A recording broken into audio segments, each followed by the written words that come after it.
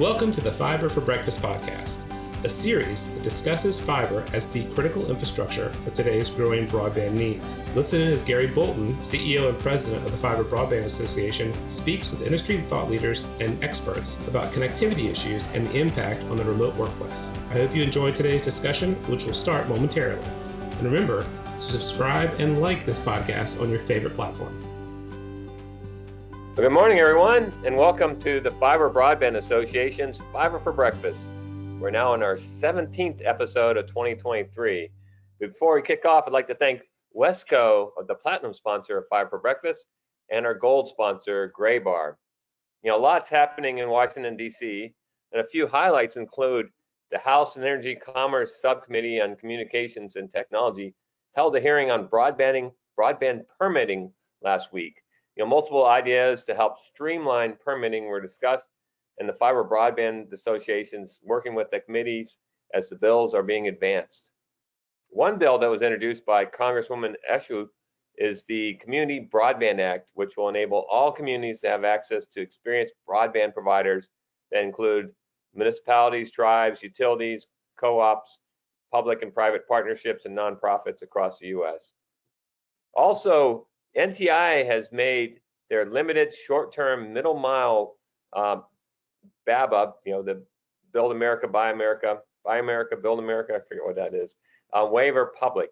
The key difference between the draft released in the fall and now is that the fiber optic cable has been removed from the waiver. So the waiver is issued until March 1st, 2024. If you want to see what the waiver looks like, you can go view it on the Department of Commerce website under Approved Waiver section. Also, as part of the NTI BEAD Notice of Funding Opportunity, there's a requirement that each eligible entity submit their initial proposal describing the BEAD challenge process, under which a unit of local government, nonprofit, or a business broadband service provider may challenge a determination made by the eligible entity in the initial proposal as to whether a particular location or community anchor institute is eligible for BEAD funding, including whether a particular location is unserved or underserved. NTI is seeking comments by May 5th on the challenge process notice and also on the BEAD model challenge process. So please, if you have some comments, you got till May 5th to reply on those. Our next regional Fiber Connect workshop is coming up quickly and will be held on May 16th in Austin, Texas. This will be a really important event, especially given that Texas may be eligible up to $3 billion in BEAD funding. So you're not going to want to miss that. Please register today, as the hotels and workshops will sell out. Also, please join us tomorrow, Thursday, April 27th at 11 a.m. Eastern for our FCGA, the FTTH Council Global Alliance webinar, Sustainability Survey, a global view from the Fiber to the Home Council Global Alliance. We conducted a global sustainability survey, and we'll be sharing the results during this webinar. You can register at our fiberbroadband.org website under webinars. That brings us today's Fiber Breakfast with John Schultz, AT&T's Director of Sustainability Integration, on a topic that is called Fiber, a Climate Hero. Last week on Fiber Breakfast, we heard from Larry Thompson, the CEO of Vantage Point, on unlicensed wireless. Is it suitable for closing the digital divide?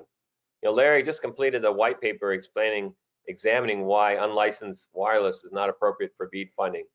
If you missed it, the white paper is posted on the Fiber Broadband Association's website, and you can find a replay of last week's webinar on our website under events. That brings us today's Fiber Breakfast session with John Schultz, AT&T's Director of Sustainability Integration. On the topic is Fiber, a Climate Hero. John Schultz is the Director of Sustainability Integration at AT&T. In this role, John works with customers, technology collaborators, AT&T businesses, and leading independent third parties to identify how AT&T connectivity can help address climate change. John began his AT&T career in the corporate real estate group, and he migrated into leadership roles with energy and corporate sustainability organizations. So welcome, John, and for our audience, Please type in your questions as we go, and we'll work them into the Q&A at the end. With that, I'd like to get things started, and I'll turn it over to John. Well, Gary, thank you very much, and thanks for having me on the agenda this morning.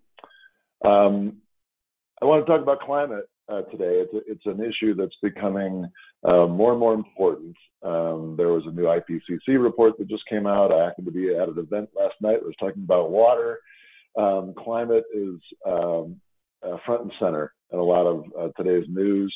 We're seeing it almost every day, the impacts of climate change. And so I thought it'd be important to talk about it and maybe ask a provocative question, which is, can fiber or connectivity more broadly play a critical role in addressing climate change? And at AT&T, we believe the answer is yes.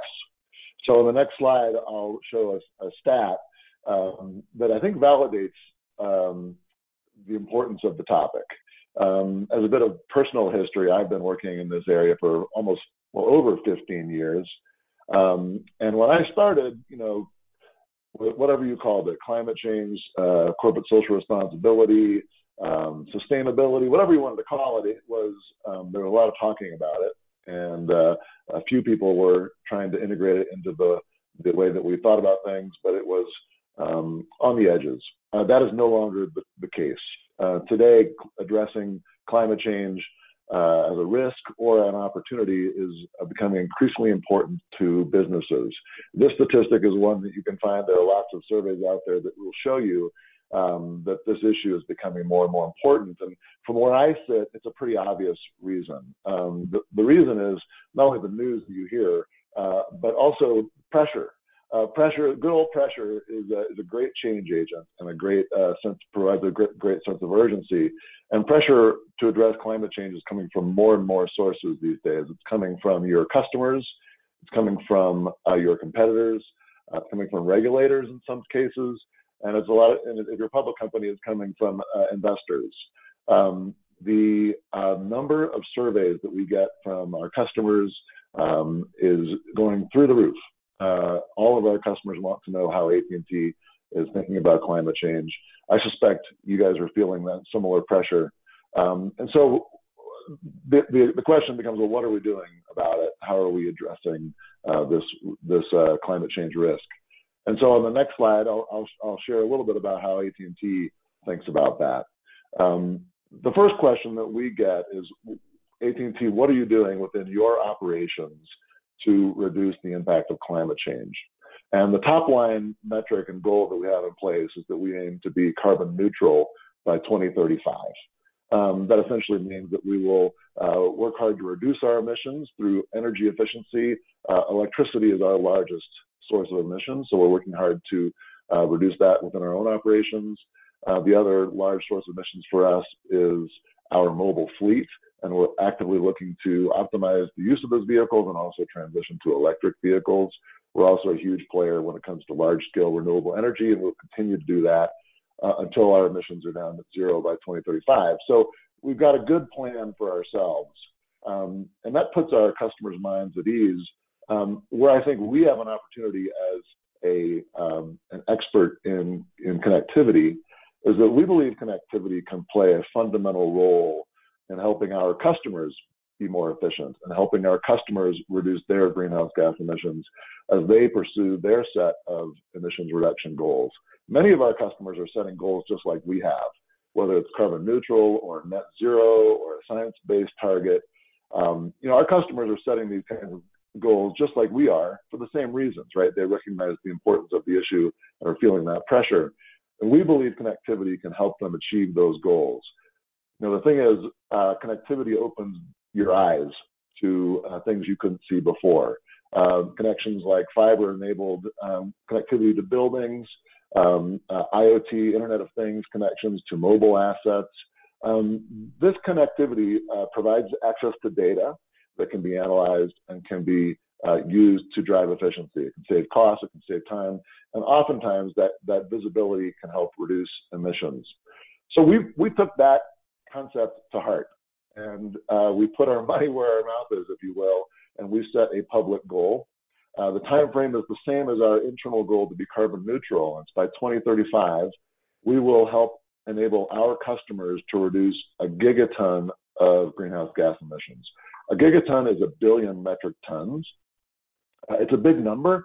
If you think about getting in an airplane and traveling from New York City to Los Angeles, the emissions from that airplane, if you were to do it 1.6 billion times, that's a gigaton. So it's a big number, and we put ourselves on the hook to help our customers reduce emissions at that kind of scale.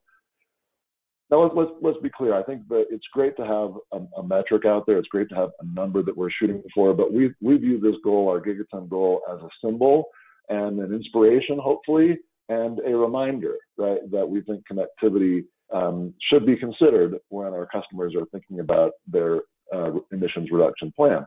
So we like to think that by setting this goal, we're helping to inspire, and we certainly are engaging our customers in a big way in this conversation about, how can connectivity like fiber, Internet of Things, 5G, how do these connectivity tools that we provide open doors to opportunities for our customers? So on the next slide, I'll give you a few examples. To get to that gigaton goal, we are looking to create more smart climate solutions. That's the name that we've given to any sort of application that uses connectivity to get rid of inefficiency, to get rid of waste. So if you think about how we can use less electricity, less fuel, even water and raw materials, when you're more efficient with the use of those resources, greenhouse gas emissions go down. And so that's what we're looking for. We're looking for smart climate solutions that drive efficiency in those areas. And what we found is the big hitters, right, the areas where we need to make the most advancements are in areas like transportation, industrial, and energy, these high intensity, emissions intensity areas, and even agriculture. These are all areas that some obviously and some maybe less obviously use those resources that generate greenhouse gas emissions. And we think we've got a nice suite of connectivity solutions like fiber, IoT, and 5G, sometimes edge computing, network virtualization, voice and collaboration. These tools that we provide to our customers, we think can be enablers. So if you think about transportation, vehicles are a huge source of emissions in the United States and across the world. And so you think about how a connected fleet is more efficient than a non-connected fleet. I think about when I joined AT&T, and the only information we had about our vehicles was the credit card bills that we paid at the end of the month. Now leap forward, and now we know exactly how to optimize routing. We know how to monitor idling and acceleration to reduce wasted fuel. So we're using, connectivity enables fleet operators to be much more efficient. We're also now using the insights that we get from our telematics solution to plan for our transition to electric vehicles, right? This kind of insight allows us to identify this group of vehicles as a great candidate for electrification, these other maybe not yet. So again, the idea of a theme of creating visibility through connectivity can be a great enabler as we optimize the old way of transportation and migrate to new ways of transporting ourselves and goods. When you think about industrial applications, you think about factories, you think about industrial sites. Again, the idea of having a connected factory, maybe it's a fiber connected factory that has devices that are connected, so operators can see where electricity, where resources, fuel, raw materials, how they're being used to optimize it. That reduces cost, it helps increase productivity, it saves time, and it oftentimes reduces emissions. We think industrial applications, especially high emitting areas like steel and cement, if we can get those types of that kind of intelligence into those operations, maybe we can help reduce the emissions in those areas. Energy is a huge source of emissions, of course. When you think about the old world of oil and gas and coal, even we're working with those types of producers to understand their operations better, see where waste is occurring, where methane leaks are occurring, which is a big source of emissions, trying to optimize the performance of the old world, but at the same time working with new world energy and renewable service providers to optimize the generation of clean, renewable energy. And lastly, agriculture is maybe one that's less obvious, but when you think about the amount of fuel that goes into the trucks and vehicles that are on the field, the amount of fertilizer, which is oftentimes based in petrochemicals and water, all of these are emission sources. And so we work with a lot of innovative companies that are looking to use sensors to collect information from the fields, from the vehicles, and optimize the use of resources in the agriculture world as well. So we feel there's a lot of opportunity. The challenge of climate change is very real and daunting, but we have to be optimistic and look for solutions. And we feel like our connectivity solutions, including things like fiber, IoT, and 5G, can play a big role. But we realize we can't do this on our own. And so on my next slide, and my last slide, then we'll get to the good part with the questions, is a little bit of information about something that we created back in 2021 when we announced our gigaton goal. And it's called the Connected Climate Initiative.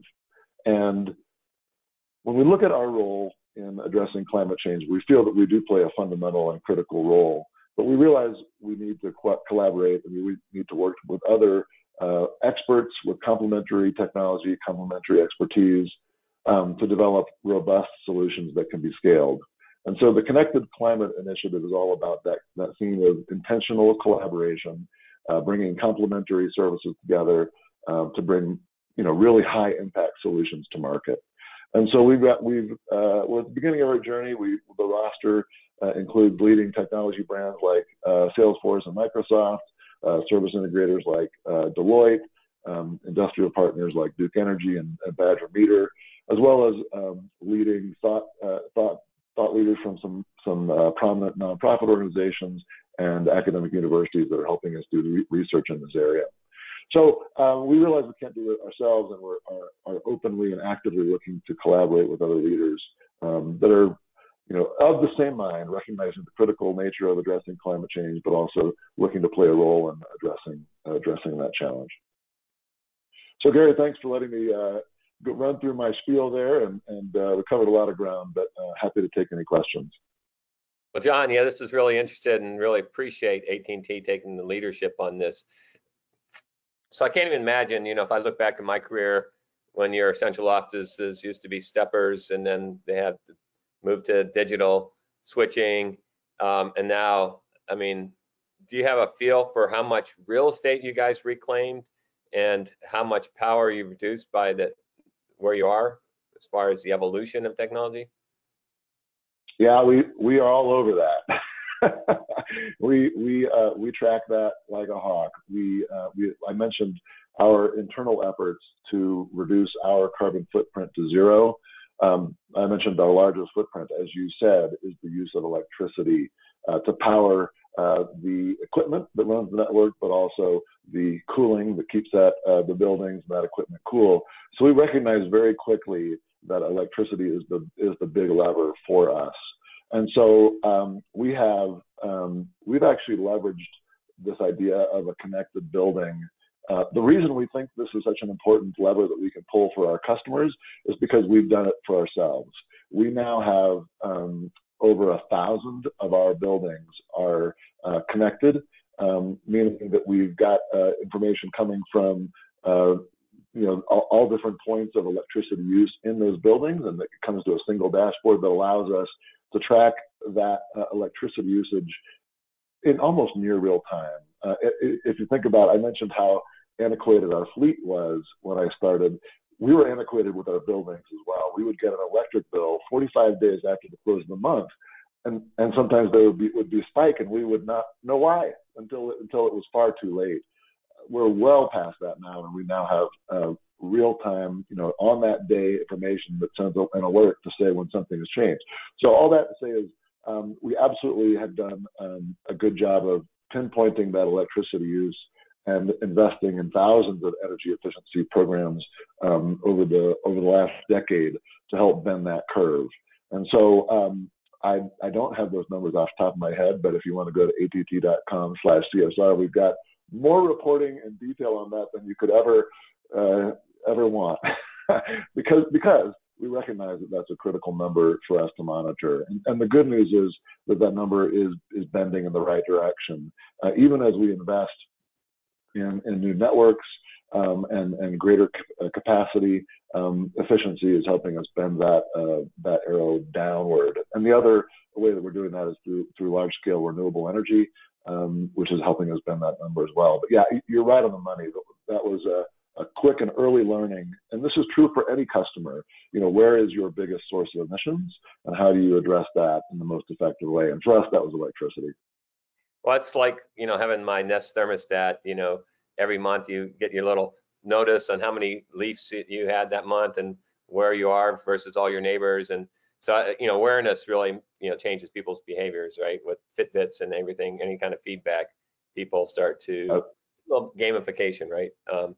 So, I saw a Cable Labs presentation the other day, and they were showing how they are reducing the amount of energy they're consuming over time.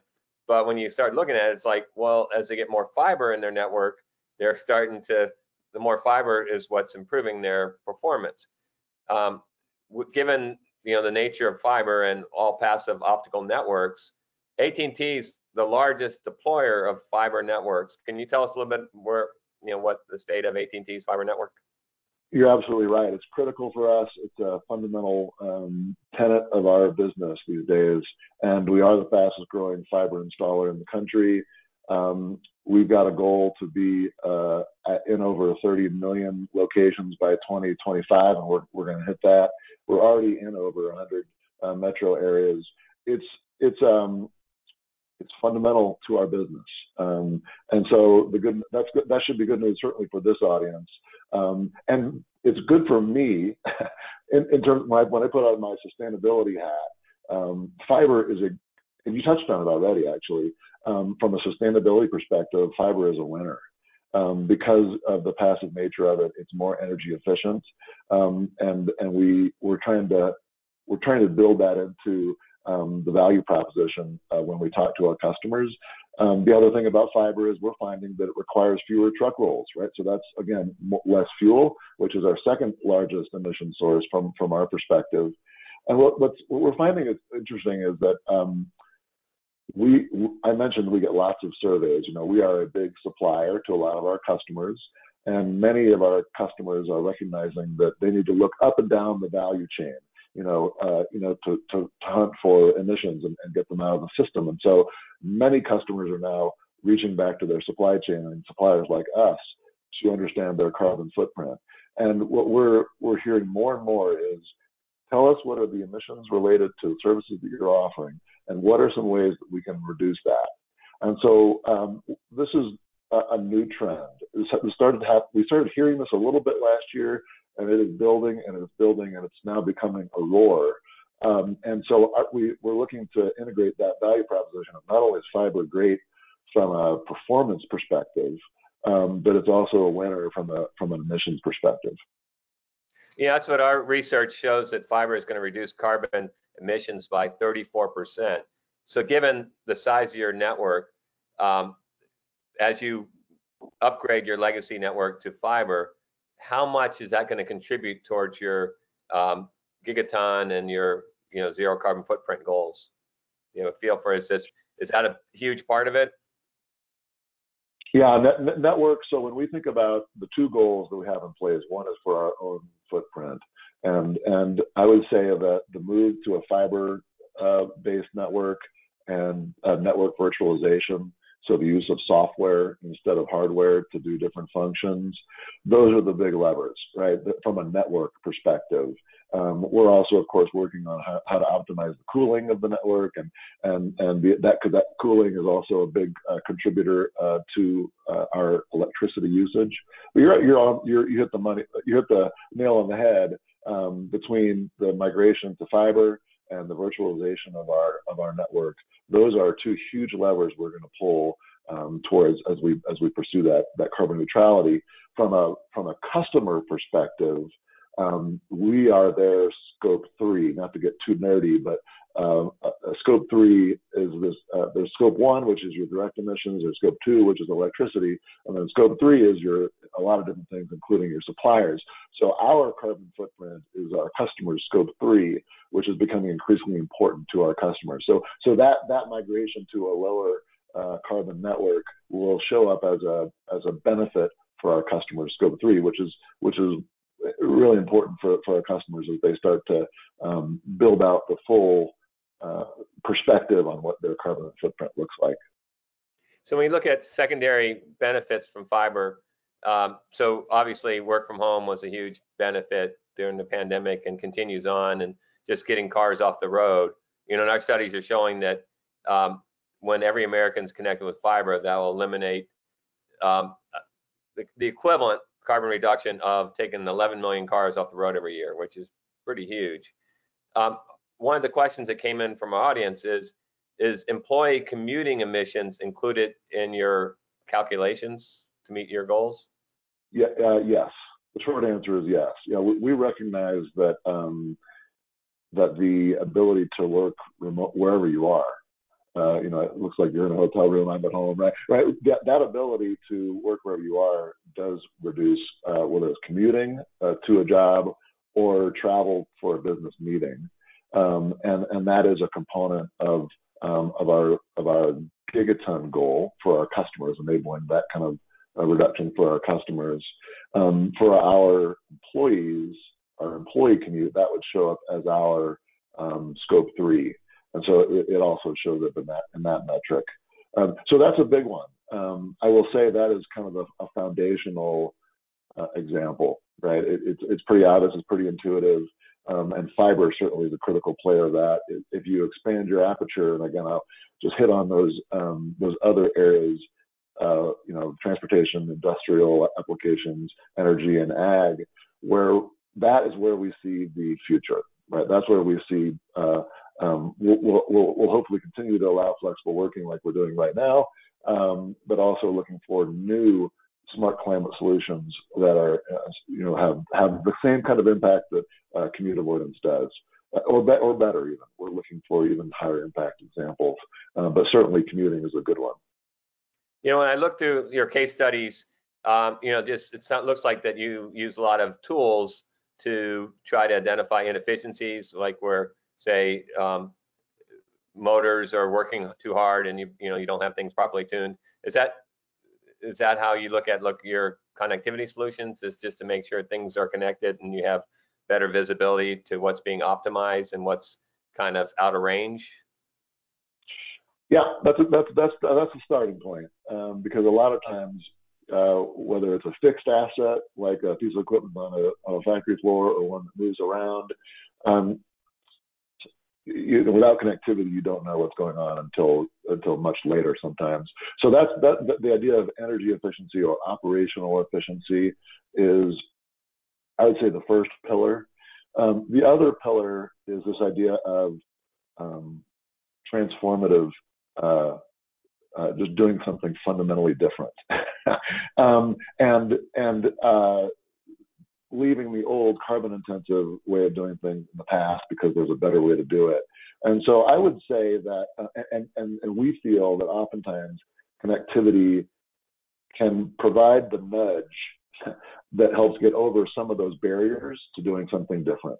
And I'll just use one example, which is the electrification of vehicles. And of course, there are a lot of barriers in the early days of electric vehicles. There were lots of barriers, battery life, and there's lack of, supply chain. There were a lot of barriers, but one of the other key barriers was range anxiety. And where am I going to get my next charge, right? And how am I going to feel comfortable driving an electric vehicle when I can't just go to the fueling station? And connectivity actually can help overcome that, because with a phone that can tell you how's your battery status, helps you plan your route, helps you see the next charging station if you need it, right? It helps overcome that barrier, right? And so, and there are other examples in other technologies that are nascent, but fundamentally change from the old carbon-intensive network way of doing things to the new low-carbon way of doing things. And oftentimes we think that connectivity can help overcome that barrier. And oftentimes it's going to be big facilities that need high capacity, that need fiber, where fiber is a big player in kind of overcoming some of those barriers. Was talking with a carbon capture and storage provider, and they need a lot of connectivity at some of these facilities to be able to monitor and track that mode of sequestering emissions. So we're talking with them about the right connectivity solution for that kind of application. So the EV example is one that I think we can all relate to. There are more. And these are the kinds of big transformative things that are going to help us get to the gigaton, quite frankly. Efficiency will be a good contributor, because picking up a little bit of efficiency over a large scale makes a huge impact. It's not to be dismissed at all, but we also really like to think about the ways that we can be that transformative kind of leap forward enabler with connectivity. Well, John, thanks so much for sharing this with us. When we did our global sustainability survey, key takeaway was Europe's way ahead of everybody else, and so it's good to see leaders like AT&T, helping to move the industry forward in North America. So we appreciate everything that you and AT&T are doing to drive our industry to a zero carbon footprint. Also, I want to invite you to join our sustainability working group, and I'll send you some information on that, because we really want to have the entire fiber industry moving that direction. And for our audience, I just want to thank everybody. Thanks everybody for joining us. We'll get together next Wednesday. We'll be discussing Fiber Connect 2023, Let the Disruption Begin, with FBA Board Chair Joseph J.J. Jones of OnTrack, and our conference program director Rich Williams is going to outline what to expect at our annual conference in August. Keynotes, breakouts, pre-conference workshops, and everything that's going to be happening at the Gaylord in Orlando, August 20th to 23rd. So you're not going to want to miss that. Thanks, everyone. We'll see you guys next Wednesday, or tomorrow if you can join us for a global sustainability webinar.